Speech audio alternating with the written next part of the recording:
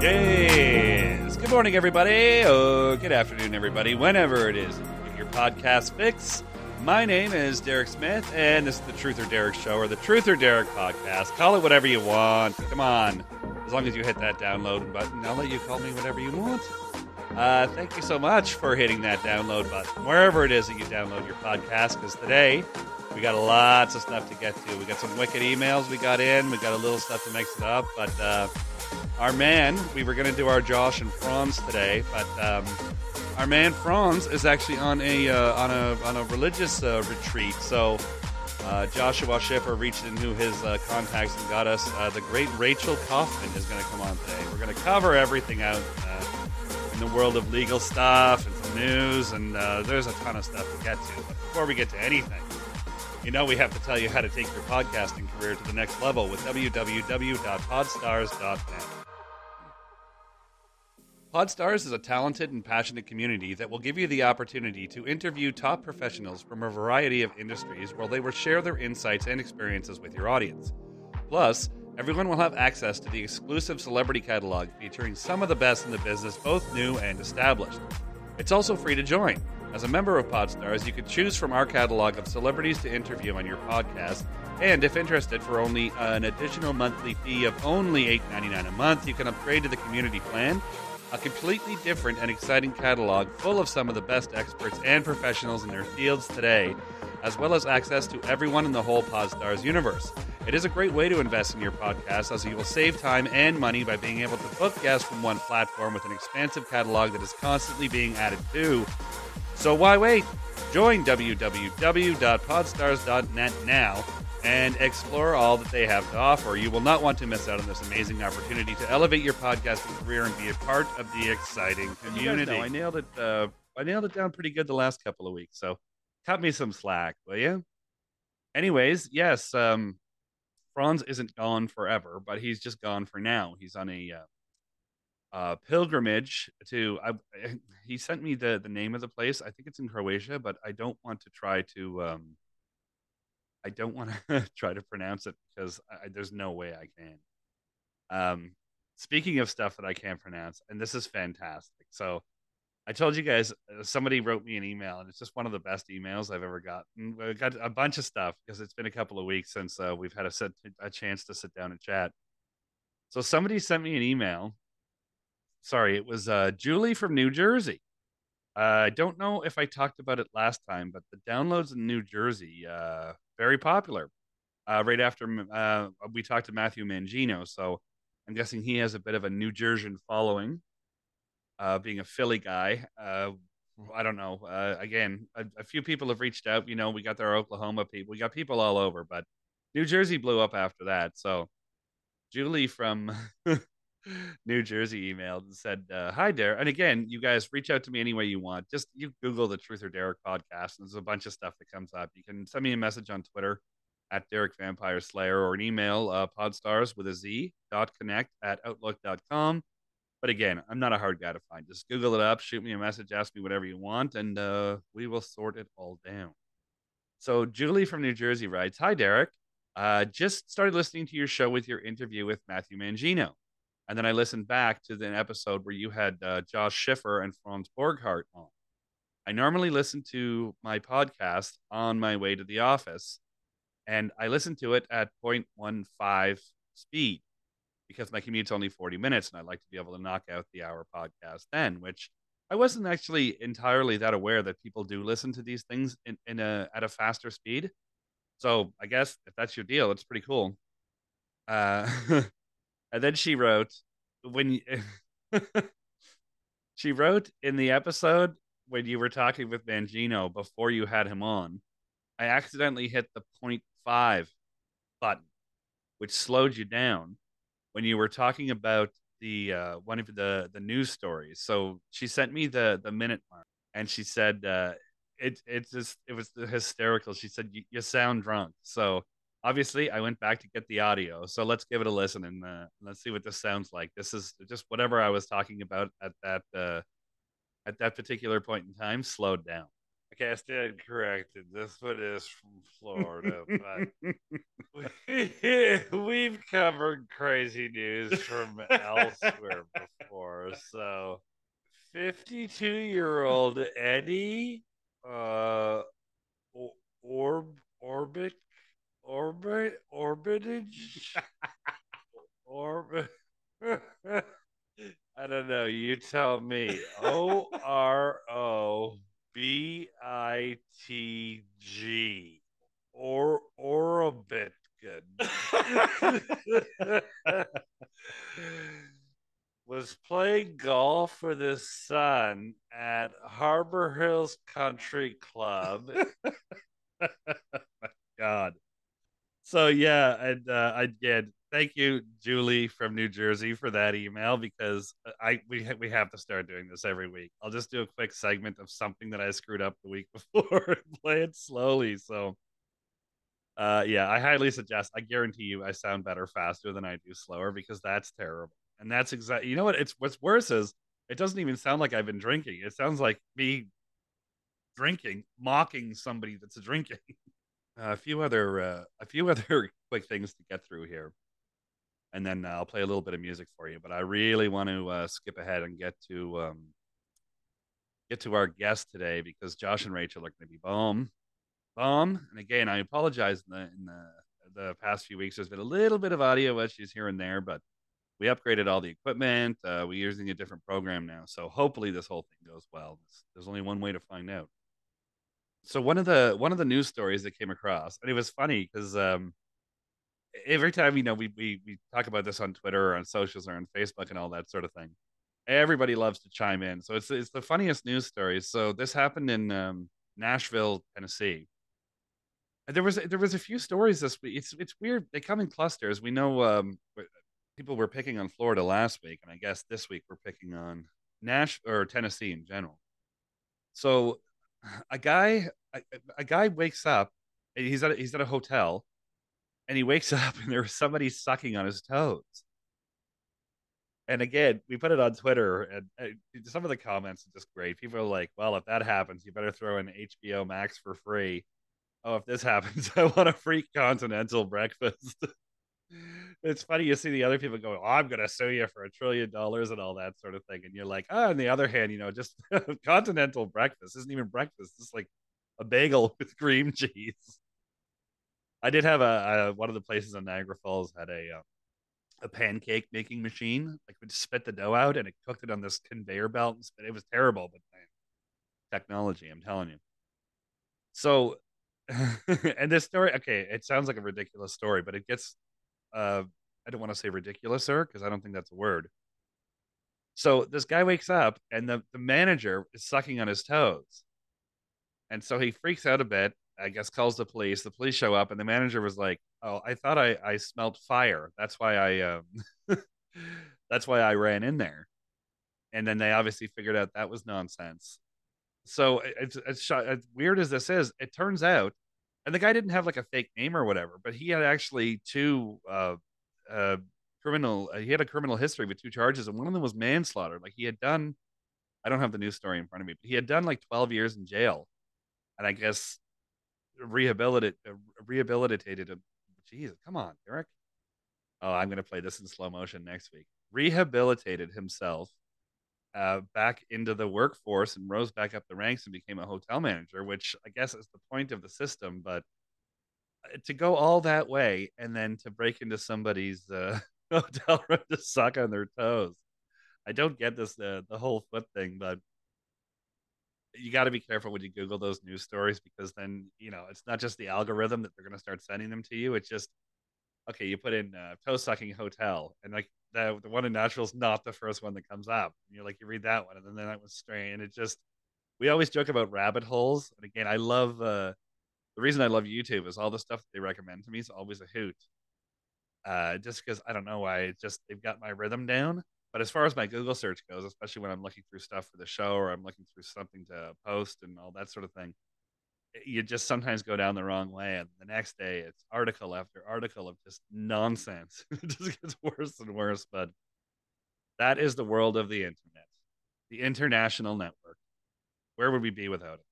I know the other day I was having an argument with somebody over what the most popular food in the world was, and I think pretty sure you used to have to get like an encyclopedia or uh, talk to somebody who knows about that sort of thing, or have read an article in the newspaper about it. But yeah, you just Google it up. I believe pizza was number one, burgers number two.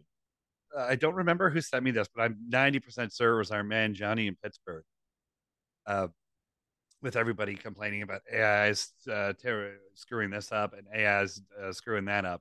Some of the positive effects of AI, and I know it would have been better had it have come out 2 weeks ago when the episode was supposed to. But you know what? We still have it now, and we can put everybody else in the Christmas spirit. But some brilliant person put Frank Sinatra and Little John together, and it resulted in this. To the window, to the wall, until the sweat drops down my balls, until all you bitches crawl. Oh, skeet, skeet, goddamn. There was one other one too.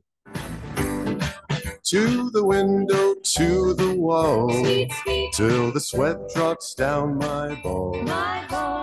Until all these bitches crawl. Ah, skeet, skeet, goddamn. AI for the better. The club she's working. I like to see them females twerking. Taking their clothes off, buck and naked. ATL ho, don't disrespect it. 369, damn she fine. Hoping she can sock it to me one more time. Bring your ass right over here, ho, and let me see you get low. So yes, there is some positive uses of AI technology out there. And again, if you guys come across any of that, please send me whatever you want. Again, we love mixing it up on our socials. We love mixing it up on the show. I know that there was a bunch of other stuff to get to, and I'm trying, man. I'm trying. I gotta get in some. We've been straightening out the audio thing and all that sort of thing, and hopefully, now that this is done, we're gonna do our weekly show. Hopefully now 2 a week because we got a bunch of people that want to jump on. We get a bunch of stuff scheduled for the next few weeks. One fascinating. I don't want to drop it yet just because we're still working everything out. We're working out some new theme music, working out a whole bunch of everything. So one other thing I did want to talk about that we were talking about back and forth, I believe it was on Twitter, was about people that tell stories that give like unnecessary details. Now, me, I am not that person. Like, like if some people are sick or if somebody's passed away or somebody like misses a party and stuff like that. I mean, it's different when you're on the podcast because you kind of gotta, you don't just have to fill time, but it's you have to paint a word picture. Where if you knew me in person, you know what, I'm a good friend and talkative and all that sort of thing, but like I don't like to pry. If you're telling a story, like I'll go see some people, and then I'll get home. My wife will go, how was it? And I'll say, Sean wasn't there. She'll be like, why? And I'm like, I don't know. He's sick. She'll be like, with what? I was like, I don't know. But it's like, I don't know if it's as you get older, because I know like a lot of smart people, like especially a lot of the people we interview and hear, like there's no question they're smarter than I am. But it might just be because they have that kind of memory that locks in all that kind of information. Where it's not like I didn't have a traumatic childhood or anything like that, but there was one really embarrassing one I remember, and this guy was a pretty good friend of mine. His name was Bob. I had run into him like 5 years after high school. I ran into him at Home Depot, and this guy and I were pretty close. I think we were pretty good friends for I want to say at least 2 years. We used to hang out, do this, listen to music, go to parties and stuff. And for some reason, it was just one of those details that just fell out of the old brain. I think as you get older, as stuff goes in, stuff does fall out. But I felt so bad because he was one of the nicest guys. It was just one of those things. We just lost touch after high school. But when I ran into him at Home Depot, he runs over and he's like, Derek. And I could usually fake it or just, do some inane chit chat for a few seconds until you kind of catch on to it. Because, like, on the one hand, I'm forgetful. I'm not stupid. It will eventually come to me. So he comes over and he gives me a hug. He's like, "Oh my God, Derek, how are you?" And I was, good, man. How you been? He's like, "Oh, good, good." And he's just telling me about this and that. We were talking for a little while and it just never came to me. So he was like, and I just said, "What was your name again?" And he was like, "Oh, come on." And I was like, "No," I was like, "Dude, I said, I'm drawing a blank. I just said, you got me in an off day and all that sort of thing." And he just looked so heartbroken because like he figured like we were really close. We were. And I felt like such a, it was one of those things that just, it leaked out. I guess maybe I had learned something else that week and then that one fell out. But I sent him a message after he told me who he was and I felt bad and we just kind of shook hands and walked away sad. And I sent him a message or two over like the next week to say, "You know what, I'm sorry, I was just blah blah blah." And he got back with like a regular answer and stuff like that. And then we never talked after that. So going back to the details again, I cut people some slack, especially when it comes to me. If it's something that if you are going to reach out, it's something that we talked about or something that someone said and all that. Just bear with me, or just give me the landscape again. Paint me a word picture to help me remember. That's why I like we got that email. Again, I know women are way better at this than men are with being detail oriented. Because the Julie from New Jersey that sent me the I sounded drunk was like, it was on this show, it was at this time, it was at blah blah blah. Where you get messages from Johnny from Pittsburgh again. Shout out. We'll send you a message going, "Oh, I like that thing you did last week," and I'll be like, "What thing?" He'll be like, "Oh yeah, no, that thing with the music." So yes, not a detail oriented person, but I try to work on that. It's again, I think it's with all men. We're what do you call it? Not a work in progress, but I'm a pyramid, but I'm still at the bottom. I haven't got to the top yet. But I'm working on it. We'll get the podcast will get to the top. My memory will get better. The audio quality is going to get, everything's going to start to come together. So just bear with me on that. But well, you're bearing with me.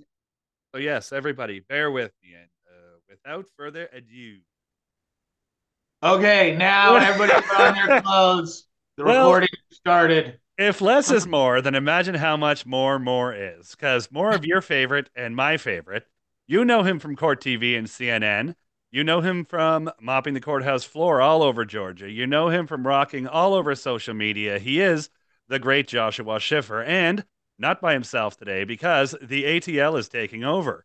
She also rocks on Court TV, as well as running her own law firm. She is the laser focused, see through the tumbleweeds, knock down, drag out courtroom cerebral assassin that is the amazing Rachel Kaufman. How's it going? Hey, Rachel! Josh wrote that, and thank you, Josh. I was so happy when I was like, no, yes, let's bring Rachel.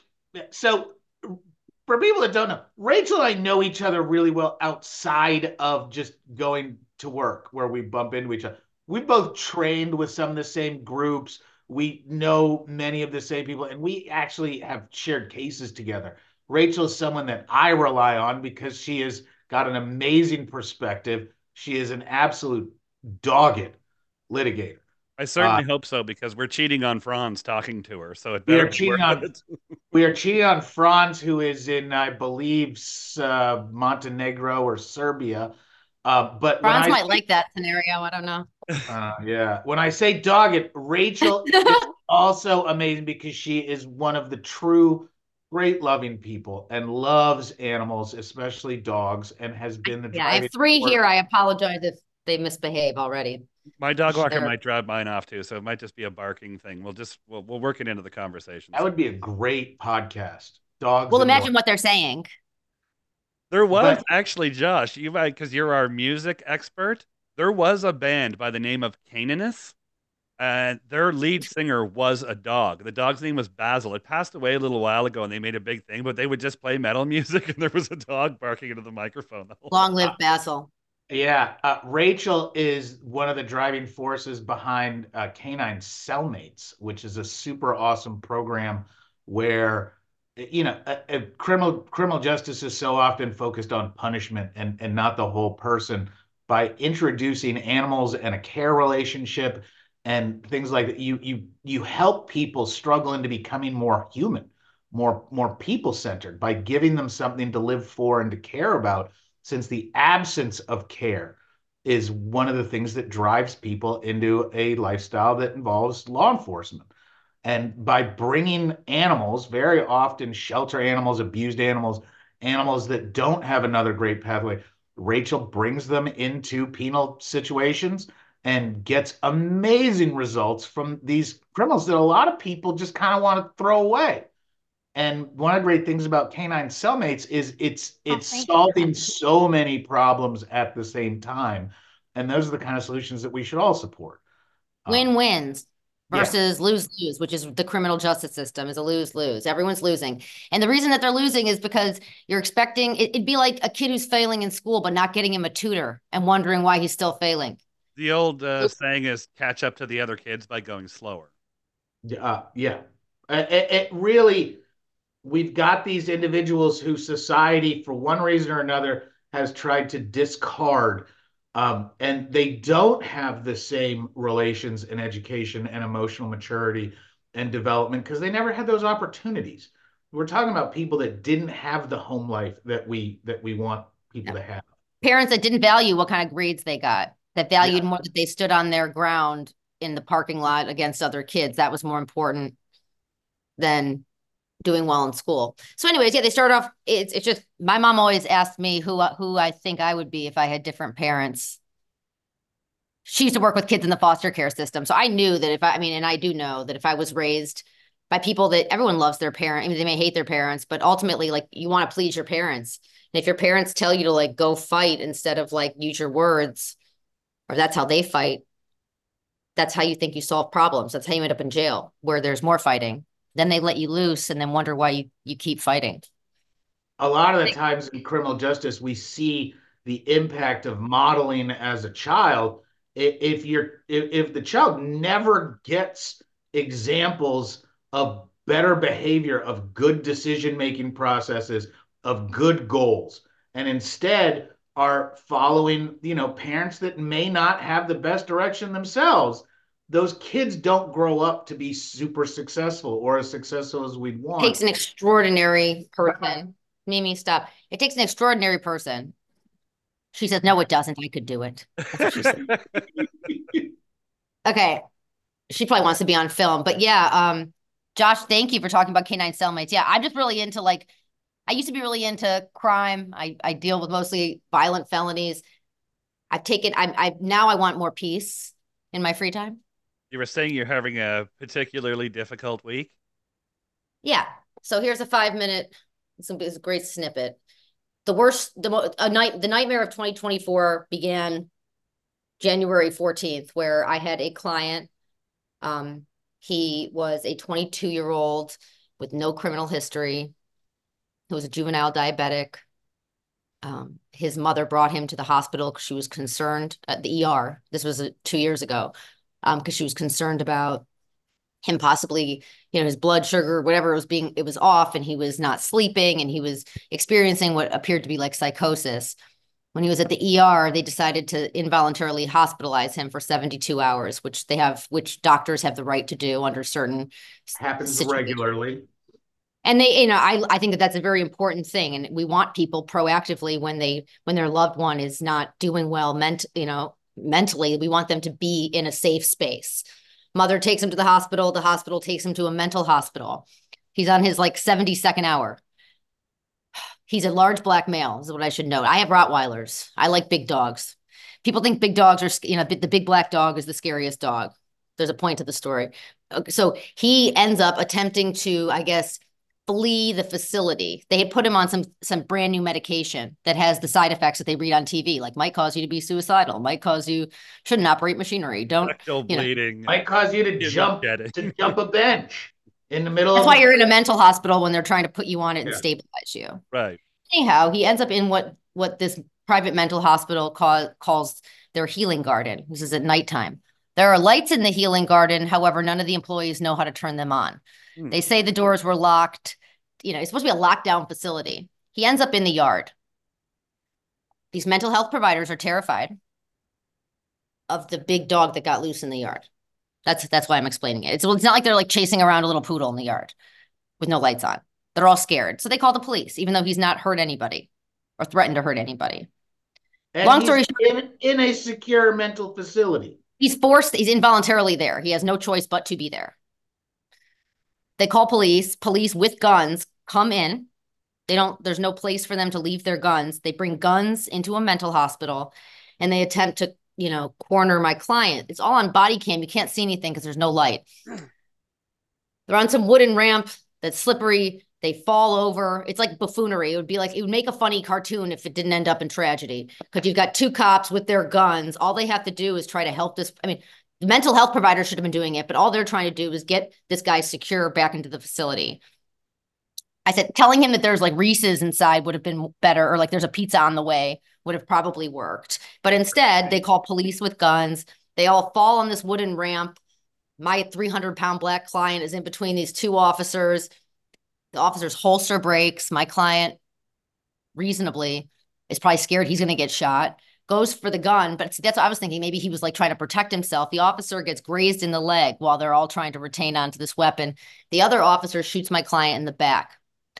His gun jams, I guess luckily or unluckily at this point. My client survives. He gets shot once. The officer's grazed in the leg. My client goes to jail for aggravated assault on a peace officer. I'm sorry, they call it a peace officer. Aggravated assault on a peace officer, interference with government property. When my client got control of the gun, he tried to shoot himself in the head. Luckily, he was not able to do that successfully. This all happens while he's supposed to be in a secure mental hospital. Then they take him while he is in a secure facility. He is in a secure, so he can't go anywhere else. So then they take him to the hospital. He's intubated. He's got staples in his stomach. They have to put there's shrapnel that stays there. This was March of 2022. This case is in Gwinnett County. This kid's been in jail. I've had at least 6 bond hearings. The things I've attempted and done in relation to trying to get this DA's office to see clearly. The officers said he was trying to hurt himself. We just want him to get help. No criminal history, can't get in bond. Everyone's scared of him. And I think it's because there was an aggravated assault on a peace officer. The prosecutors, when it comes to individuals that they want to especially protect, the facts don't matter. I have crazy. Anyways, 2 years later, here we are. I went and saw him like 2 weeks ago. He's still in jail, which I've been talking about forever. He ends up dying on Sunday. I said, so that's the whole point. I'll stop. Somehow he died in the jail. Before we had a chance to have a trial, where I was ready to go, I was like, let's have a trial, because if you look at your own evidence, prosecutors, you'll see that the police that were there say he didn't mean to hurt us, meaning like he had no criminal intent. Plus he's psychotic, even though the Department of Behavioral Health says that he was criminally responsible. They don't even know if that he even did it. Anyways, I would have gotten a not guilty. He should have been out on bond. Everybody fought me, and he died in the jail. And now it's under circumstances that don't appear obviously to be suicide or homicide. So we're waiting on the audit. Which I don't get that part, and I don't trust him as far as I can throw him. It's probably one or the other, right? Yeah, if anybody will lie to you, it's a jail. Now, we talked about this a little bit last week with the log jam of the legal system, where it sounds like you had a plan, you had something worked out. You said that whole thing went down in 2022.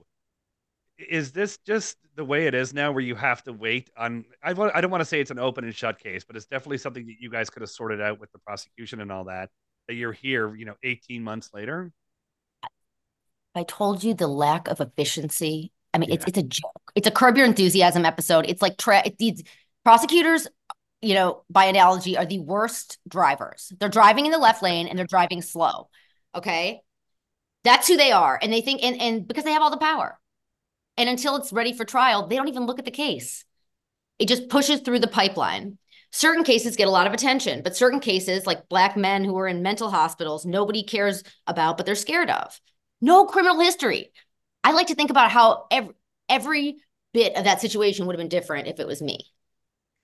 So what's interesting is we had Matthew Mangino on last week, and he's been a prosecutor and a defense attorney, and we were discussing if that's an advantage, on the defensive side for the prosecution side. Now, do you think that door swings both ways if more prosecutors had some defensive, Every year they should have to take 5 pro bono cases in a different county as a defense attorney. Yes. Yeah, that's actually come up. You have to go to jail for a week.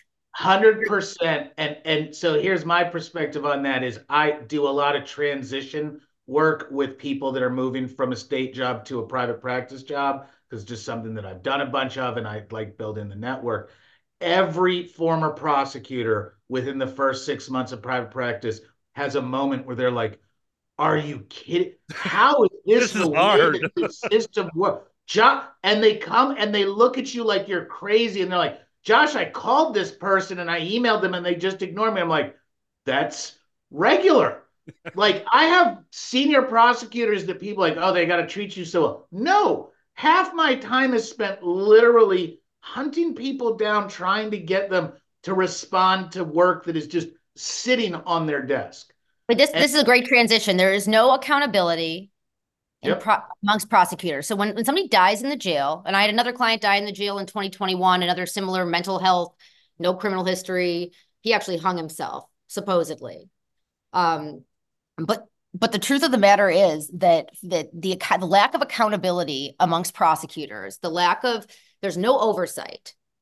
And so there's this, it allows them to just build, power. They want to expand their power. Power corrupts, especially unchecked power. And they are responsible, even though people die in the jail. The overcrowding in the jail is because they're not letting people out on bond and they're not moving cases. Yeah. They're indirectly responsible, in my opinion, for everything that happens in the jail. And just like what we've done with modern food, you know what? You haven't had to kill much of what you eat. Most people don't kill their food. It's one of the things we've done as a society. Yeah. We took our abattoirs and our slaughterhouses and we hid them, and then we paid a very small group of people to do the really nasty stuff because only they'll be exposed to it. And we all get boneless, skinless chicken breasts in a grocery store that are sterile. Criminal law is the same way. Yeah. The prosecution has been removed from having to deal with what their decisions wrought. Completely desensitized. They don't have to go to jails. They don't have to understand what it's like to wait 30 days, 60 days, 6 months for a hearing date, then show up and be told, I wasn't on the calendar.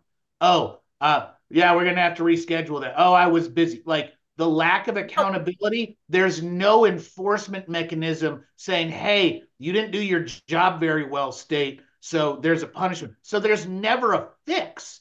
No one in a private entities would not allow their employees when people, if a defense attorney calls, you call them back. In most like private companies, they just ignore calls. Well, I know that's the difference. Is like this. The DA's office, at least Fulton County and, Gwinnett County, because they're on I will never forget. I'm an elephant, I think, as they say. If these prosecutors that I'm dealing with in this case, if they ever become defense attorneys, you're not helping them either, Josh. We're not helping them. I will never forget what they did. There's blood on their hands, even if those not. You're going to fix not calling people back by not calling them back. Well, no, but it's so disgusting how you also see good prosecutors, of which there are many. Then you see the bad prosecutors, and they never interact. Like, your good circuits never cross with the bad circuits. So the exact. But hope you don't get the bad circuit.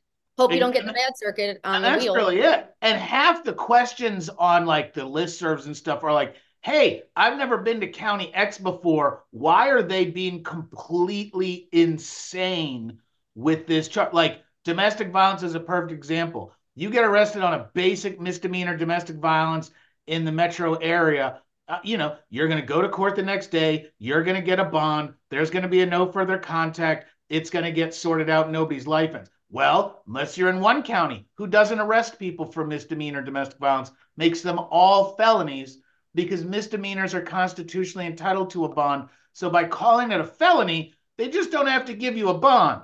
Then after 2 or 3 weeks, after reviewing everything, they say, hey, we've decided not to make this a felony. So then they're put you in felony jail. They're going to put you in jail with felons. Yeah, and you get a bond. like the abuse that we see, you can go months in Fulton County without getting called back, without getting emails, without any communication. And if you call the office and say, who's the prosecutor in charge of this? They're going to list either no one, or they're going to list one of two or three of the elected DA's top lieutenants who are so busy you're never going to get in with them. Meanwhile, the power only goes at the top. Do you want to transfer into how power corrupts? We'll go there. A good story. Fulton County, it seems like it's the perfect example. I mean, I know it happens all over the country, but it's not just the Donald Trump stuff, but like you were saying with the wheels turning slow and all this sort of thing, is like, is there a solution to fixing this problem? Because again, we brought it up before. You're overloading an already overloaded system. From the defensive time, can you guys see one problem in there that you could take out that would help the wheels turn a little bit faster? It's like beeping at the person in the left lane, and they're like, "We're not going to speed up." It's like you're like, get out of the left lane, and they're like, just because you're asking, we're not moving. It's that kind of thing. And the real problem is that we've got 159 different little kingdoms being run by different DAs, and the same issue can manifest differently in two different counties. Fulton County, there's a certain kind of fixes that are needed. Cobb County, there's a different kind of fix. Gwinnett County, there's a different fix. Forsyth County, there's a different fix. For example, like a real common one that we deal with is DUI. You get a DUI in Forsyth County versus Fulton County, even though they're contiguous, two completely differences. Like, you're not even going to feel like you got charged in the same way. It is like, I'm going to give you an example. Crimes. Okay, here's an example. This morning, I pro bono crusade for cannabis. I don't know if you knew that about me, Derek. Well, now I do. This was, I told you, I wanted to have you on, and I didn't want to cheat on Franz, and Josh was like, the hell with Franz, I'll take the beat. So I was only able to do a little bit of homework on you. Well, that's something that's really important to me that I love to talk about. But this morning I went to court because there was a 17-year-old black amazing athlete who's actually, I think he's already committed to Missouri State or some D1 scholarship, some great scholarship. Okay. From California, was in Atlanta, was parked in his apartment complex, but I guess was maybe taking up 2 spots. Atlanta police pull up on him and smell marijuana, toss the car, find 3 grams. 3 grams. Next to nothing. I'm wiping off. For those of you who don't know about marijuana, 3 grams is not that much. It's a joke. At least it wasn't when I was in college. No, the measurements didn't change. It's still 3 grams, and that's in Atlanta, in a city where they claim to be more liberal, and they put in the news that it's been decriminalized. That they're going to issue tickets. And I actually don't even know if. I mean, APD has I don't know if they have the discretion to still arrest them. Yeah. So, but that's the problem. If they're there's more. So then there's more. So then they arrest this kid. Okay. And then we go to court, and I keep going to court because they keep telling me that he's in California. Like, I'll get a doctor's note. And it's a black male prosecutor, which I'm like, what are you doing? Like, what is going on here? Meanwhile, I mean, I could just tell stories for days. There's people in that courthouse that are on the bench. They're smoking too. How do I know? Yeah. I can smell it. And then I go to court. Not smell it, firsthand knowledge. Maybe I smoked with them. I don't know. I'm just saying everyone has to get real and stop ruining certain people's lives and not others. But that's going to clog the docket. They need to do less. They need to do less. What Rachel's talking about, the selective enforcement, that's the issue. Because I was in court this morning in DeKalb County, and there was somebody on the row. You could smell that weed from 50 feet away, and it was fresh. And it just reeked. And I mean, not even pretend reek, man. I'm talking Fish Concert circa 1996 weed. No, we're talking 2023, that new dankety. And we're just all sitting there. For those of you who don't know, is an alternative rock band that maybe it is a jam band. Thank you very much. That's Gucci Mane pushes my cologne. That's what you say to the officer. So literally, it reeks of weed in this courtroom and nothing. Meanwhile, if an officer like Rachel's client wants to harass you, man, that smelled weed. Didn't find any, but it smelled like weed. And that's where our probable cause came. And that's why this decriminalization thing is just garbage, because it's do it or don't. Probable cause. It's still a reason to investigate. It's still a reason to shake down these young people who are, by and large, minority and other individuals that the officer just wants an opportunity to intercept. Well, that there's more in the car. He hoped that there was more in the car. He wanted to toss the fishing expedition. Isn't the whole marijuana thing though kind of first on the list? I mean, for a police officer to kind of just, they misuse the fact that it smells so good. They misuse it's so terrible. It's so terrible. But and the number of cases that start with, well, I smelled some marijuana, so I then did an investigation. Marijuana never gets charged. Marijuana never gets even mentioned again. And it's hey, we needed probable cause to enter the private, theoretically free from unreasonable search and seizure, and it's going to allow the state in. And that's then they have to justify all this BS about decriminalization. Is it still allows the officers to use the tool to harass people? Yeah, and if they didn't, then maybe we'd have less cases in the pipeline.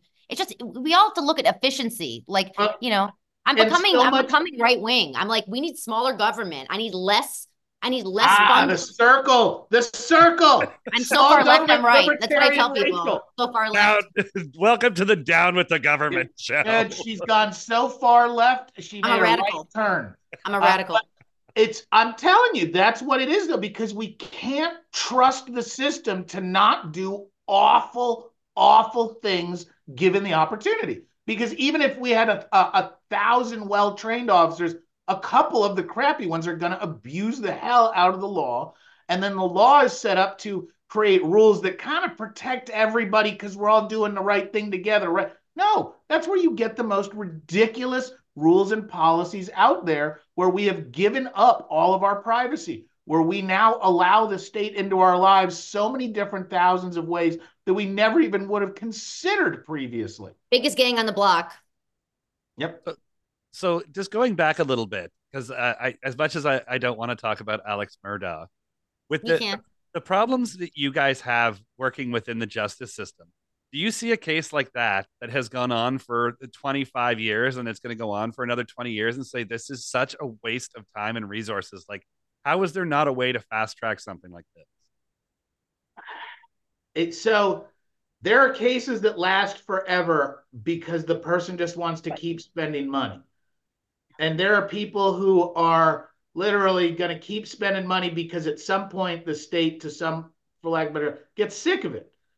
And a lot of times appeals that are okay appeals, what really you're appealing for is they don't want a bad opinion, so they're going to replead the guy or find a way to get a remedy that then ends the appeals process. But that's private money issues. With public money and stuff like that, there are so many different efficiencies that exist that we just don't take advantage of because of policies and because of discretion and how people want to run things. Can a judge or anybody up and down that whole system, like with Murdaugh, for example, kind of step in and say, like, we got to wrap this up?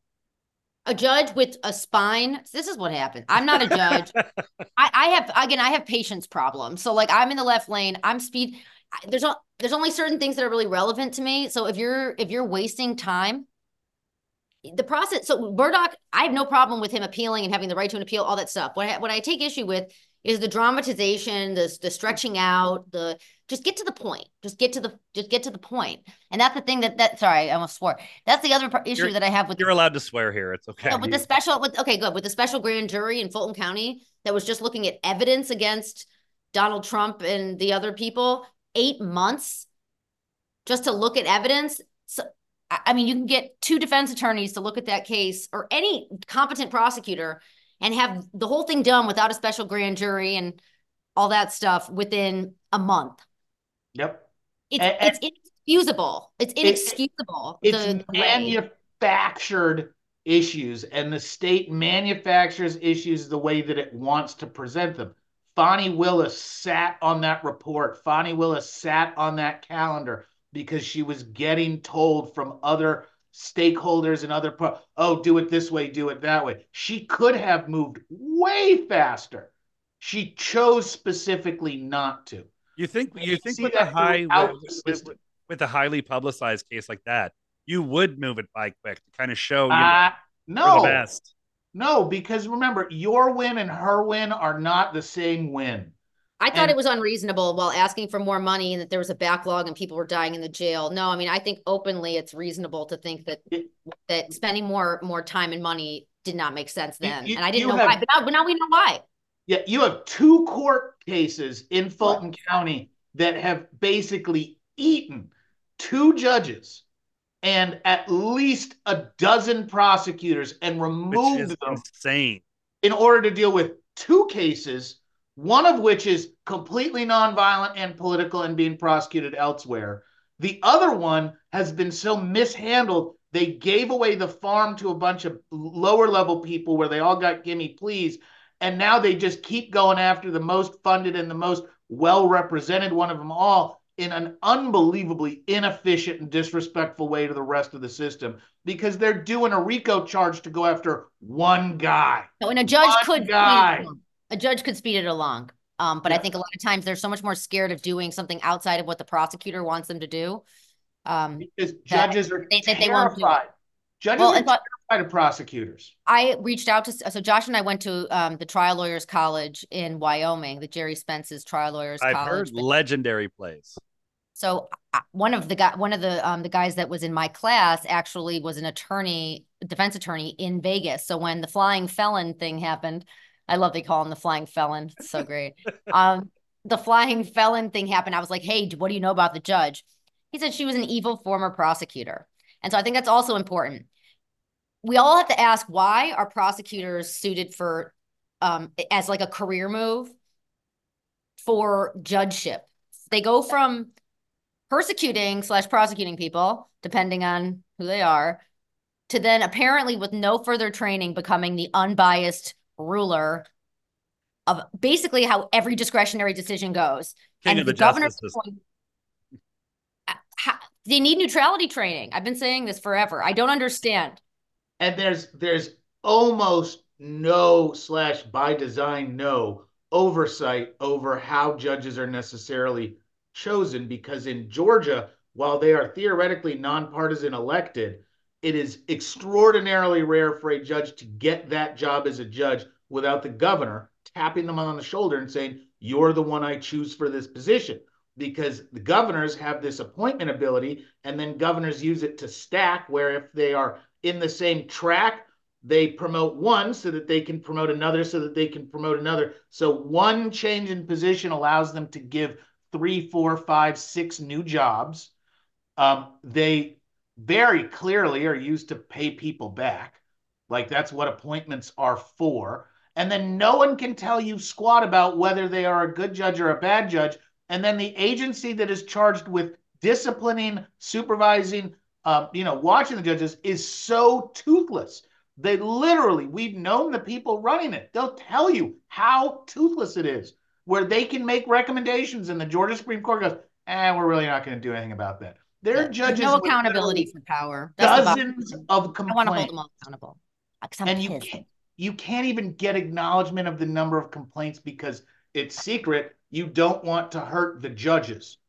The system of justice for judges is so one-sided, you can't even get your complaint published or shared until the judges had lots of due process that's one-sided and secretive.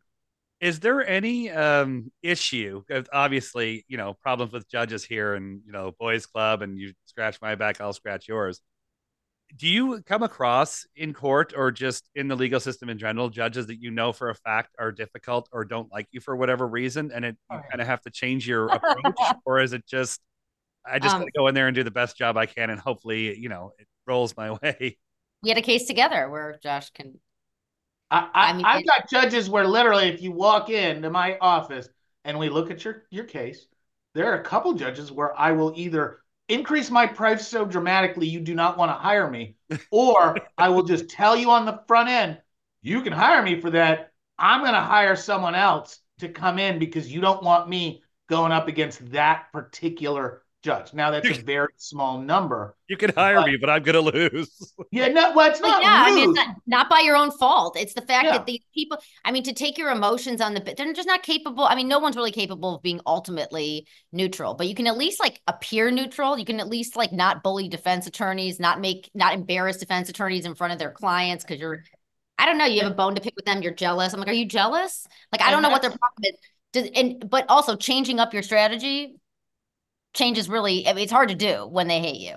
Yep. So, and their lawyers were literally, their reputation is, I'm hard to work with, and you don't want to deal with, like, one of our dear friends that Rachel used to work with is very upfront. He doesn't negotiate ever, ever. The only thing you're ever going to hear from him is we're ready. And he literally doesn't negotiate because he's gone through it so many times, and he tends to do really big cases. And negotiations are dumb because they're never going to offer anything that you would want to take. And the only thing you can do is go to trial until the state tells you that they're not willing to prosecute your client to that level. And that's just their reputation. There are lawyers that are known as plea lawyers versus fight lawyers. There are lawyers that are known for one thing rather than another. And hopefully your lawyer that you choose is smart enough to put you first and bring in the right kind of lawyers. And that's exactly, when I've got a case that's screaming for a Rachel, I won't take a step without bringing in a Rachel in a heartbeat. And there are people that use me for the same way. I like the lawyer that doesn't negotiate. I go right off the bat, I am not going to negotiate. Who are we talking about? Mike, on the big rapes and the child molestations and all that. Wait, who? Jacobs. Oh, yeah. Okay. So that's the thing. He's been successful enough that he knows how to do it. I think at some point, you have a good run, he should run it out. But at some point, it'll be a mistake, and you'll have. Miscalculating changes your entire courage. All the courage I have is confused at this point. But yes, no, I mean, I think that's a great strategy. They dick around forever without looking at the evidence. You want to tell me 20 years? You haven't even looked at the case. That's all the time. That's all the time. So anyways, yeah, being a defense attorney is like, I'm from Cleveland, Ohio. It's like being a Cleveland fan. You have to be willing to take hits. You have to be willing to get back up and saying maybe next year. You just get beaten down, but you still get back up. And nothing makes me more excited to get back up than being pushed down. It is very much like the Chumbawamba song. Like, I get knocked down, but I get up again. I was going to say, for Cleveland Browns, you guys have been saying maybe next year for the last 55 years. I know. And we still say it. And that's why I'm a great defense attorney. Because Drew Carey being a cultural hero thing.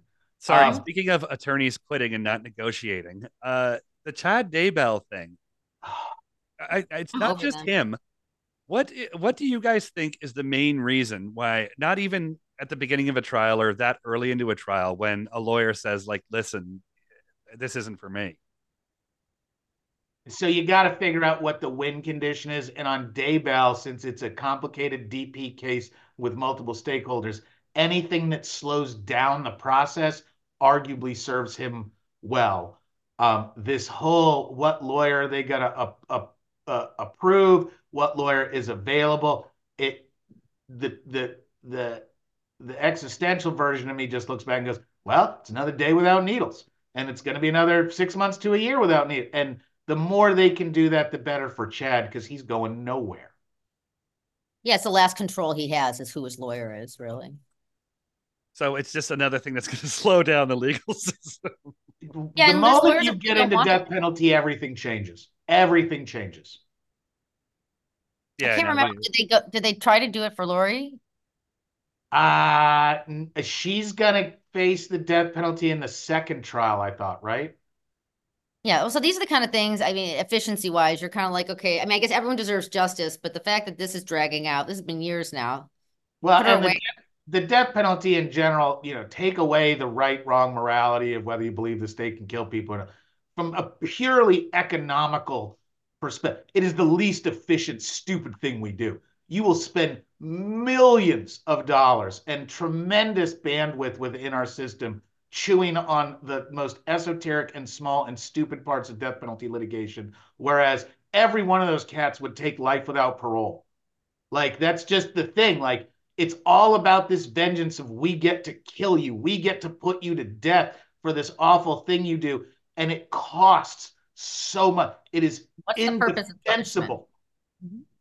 Well, and also it ends up being a show about them. I mean, that's, you don't want, I remember watching the Aurora shooter back in the day, the Batman movie. I mean, I remember the death penalty phase. It just becomes I'm not saying that you shouldn't happen privately where there's a mitigation discussion about, or that Nicholas Cruz, how he was that's raised. The one that always goes to me. They all want to be stars. They all want to be famous. The judge, you're letting them do it when you make the whole trial about them. Yep. And that's what also the politicization of these big cases.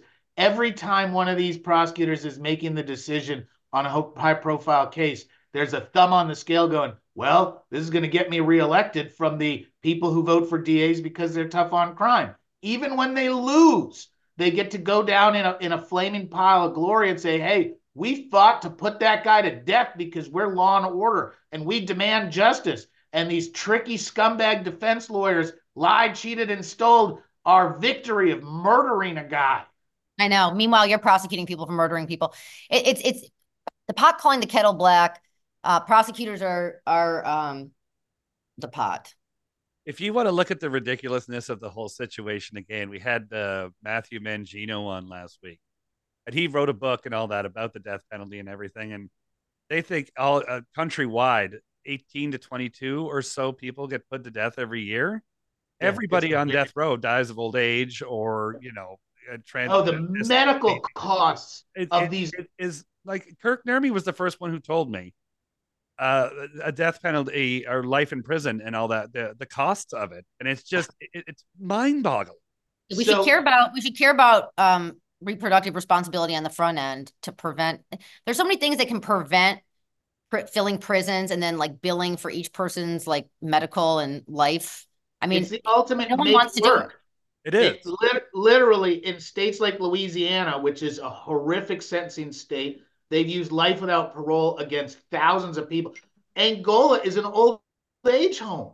You go talk to the amount of money they spend hosting a bunch of decrepit old men who have been sitting in prison for 20, 30, 40 years and are just waiting to die.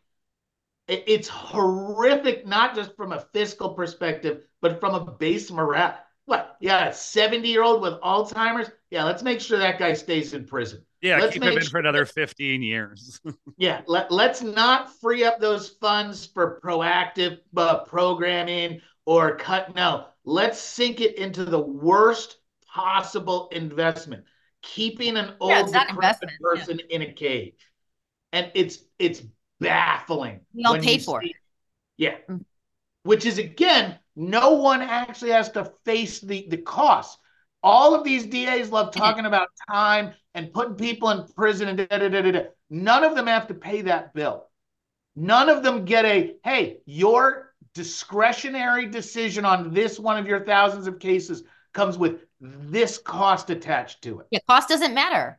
I mean, it's just scale up and then keep that scale. Don't ever, to ever decrease funding for a DA's office. I would love to think. The idea that we have spent how much money on things like weed, where now we've pretty much realized that weed was nothing like we were taught it was and should never have cost or been such a focus, and in fact harmed the war against more serious medical drug issues because we spent so much time focused on weed. Because it smells. The heroin and the opiates and all this other stuff that kills people. Now we're not in a good position to defend against fentanyl. Now we've still got a whole bunch of non-violent weed smokers, weed dealers clogging up the system, and then they use weed as the excuse to start new cases constantly. And no one cares about that back end. There was also There was also, as far as marijuana was concerned, I know when it first started getting decriminalized, that there were still people in jail on charges that weren't even arrestable anymore, and they still couldn't get out because, again, the whirlwind of paperwork is so inefficient. There are DEA eradication programs where we spend millions of dollars flying military-grade helicopters around different states, spraying a plant How dare that they? other states are trying to figure out how to grow more of in tax. Yeah, where I can get a prescription for that. Yeah. Excuse me. Excuse me. I mean, and then, yeah, and then just a lot of stealing. We're not even gonna get into civil forfeiture today, probably, but yeah, Josh and I have a lot of fun here. Where are you, Derek? Where are you? Toronto. Okay, I'm from Cleveland, so yeah, you're from up north. It Okay. was minus 26 this morning. I was gonna say Toronto is not fooling around with the icy cold. No, it's rough. Yeah, because it's in the 30s here, and Georgia is about shut. I Like see literally, everybody down south. It's freezing. It's freezing. I'll show you. If you saw the video I shot on Twitter this morning, that was actually minus 26. I was preheating my car. we canceled school yesterday for Joe. a strong frost, and I'm like, all right, people, come on. I know you guys have a ton of stuff to get to, and we're only supposed to. If we got a few more minutes, I just wanted to follow up on something quick from the last time we talked. I'm opening the door for my dog so he doesn't pee in the house. Hold on. Okay. A lot of people were blown away. And again, you and I talked about it on the show where the audio shot to shit. Was that they can bail on a RICO trial halfway through, but still use the people that they've plead out and all that. That still sticks. There's not a double jeopardy issue there. It depends on how the initial trial ends, and that's why the mistrial discussion is so fascinating. So YSL? Yeah. So Rachel, basically what we were talking about is in YSL. Now that they've gotten the baby pleas off the bottom end, and they're down to the final 5 or 6 top people, and the state's case is such a disaster, why wouldn't the state force a mistrial and then say, all right, we're not going to try it like this. We'll just re-indict as individual charges. Double win. They double down. What are you talking about? All they do is double down. They're not. Yeah, and that's what we're talking about. Glanville, she will play to the edges. Adrienne Love, ADA, the head prosecutor on the YSL case, is very. She's a very competent but sick individual who really crosses lines that she knows she can cross, knowing that the judge will give her and the prosecutors way more leeway than they should. It creates appellate issues because some of the, just some of the way that she'll ask questions, she's delays, turns over things. The allegations against her are of the same tone and tenure with every defense lawyer that has extensive experience with her. And I can't help but give them a lot of credence because I'm watching them happen with late disclosures, stuff that should have been handled elsewhere. And it comes off as, oh, they're so busy. Or is it coming off as, no, that's purposeful, hide the ball, sandbagging, incompetence, trying to get every last benefit that you can by breaking the system. And that I do not put past them at all. And if they feel that the state's case is crapping out and can force a mistrial and just go against them individually, they absolutely will, because Brian Steele has enough appellate issues in this case already. God forbid they actually get to a verdict. No, if it's a mistrial, though, I mean, they spent more than 9 months. How many months did they spend? 10 months just on jury selection. We're on picking a jury. Yeah. They weren't there this week because I guess Judge Glanville is also the chief judge, so they're just not in court. It's disjointed. It's disjointed. It's a mess. And if they double down, because if it becomes a failure and they have to redo something, they can't just let them go now. I mean, they're stuck. And so that's why they're doubling down. And I think that they've realized that this judge is not going to grant a mistrial because, I mean, it would take something severe, because he would be embarrassed too if ultimately this case just. And we have differing opinions on Glanville and what he will or will not do, other than here's what we 100% know about Glanville. He's towards the very end of an extraordinarily distinguished career. He has very little left to prove professionally. He has done everything in the military that you can possibly do. He's done everything in a judicial career that he can possibly do. and I know that he is looking at whatever his next chapter is, how and why this case gets dealt with at the end, it's up to him because he's got a wealth to choose from off the menu. The state and defense have done things that could justify a mistrial. I think that there's another 2-3 months of testimony at a minimum. I don't know if Fulton County can keep it going that long. Well, we've touched on 3 of the 25 things I wanted to discuss. We could talk forever. We could talk for, I mean, Josh and I could do this again tomorrow, man. Yeah, Rachel, we'd sit around my kitchen. Rachel, come on over. We'll do the same thing. Camera up. You guys are absolutely awesome. So if you want or need more of what you've seen or heard today, check out Rachel Kaufman on Twitter at RK Real Talk, on Instagram at _Rachel Kaufman. You can use the international network to Google her, Rachel Kaufman. And if you need some legal advice in Georgia, go check out www.rachelkaufmanlaw.com. And maybe you got caught cheating on Franz Borghardt and you need a male lawyer.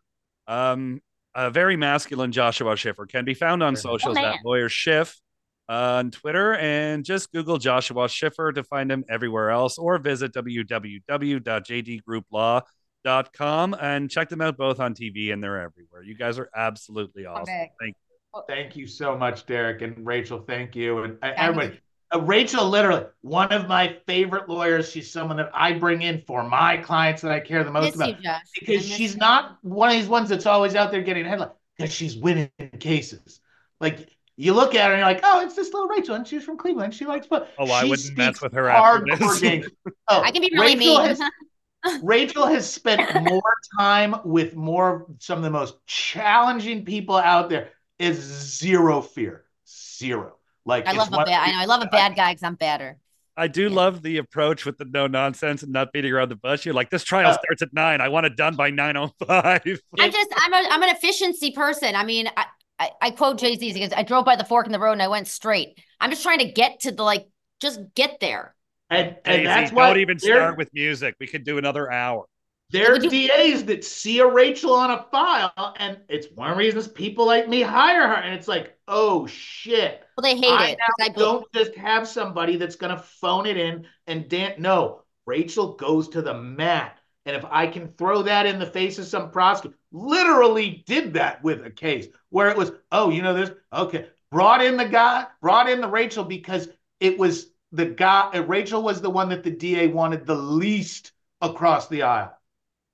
Like, and that's the power of the network. Well, I'm honored to have you on here. If I ever break the law in Georgia, I don't know who I'm going to call. All right, y'all. I got to run and go get a little girl. Yes, go. Everybody go. Thank you so much. That was awesome. That was really fun. Okay, send her my love. But okay, we'll do that. I mean, I'll do this whenever you want. Tell Franz I said hey, and I can't believe how much makeup. I would love to appear with Rachel. Tell Franz I said we're sorry. Yeah, no, we need to get a fake Franz, and we need to put an animated Franz up in the corner like a Franz sticker. I'm bald. Yeah. I just got to draw on a goatee, and I can do the hey, y'all. Louisiana's court system is a mess. Yeah. Now, why the hell he had to go to the Baltic for a it's somewhere in Serbia, but it's in. I tried to pronounce it earlier when I was doing the intro, and it's like I don't know. No, they need some God and religion over there. That is not a good part of the world. Yeah, I couldn't agree more. All right, y'all. You guys have a great afternoon. That was really fun. I'm usually even a funnier person. I just am pissed off today. So. Oh, that's good. Pissed off makes for good podcasting. All right, I go. I'll talk to you later. Bye.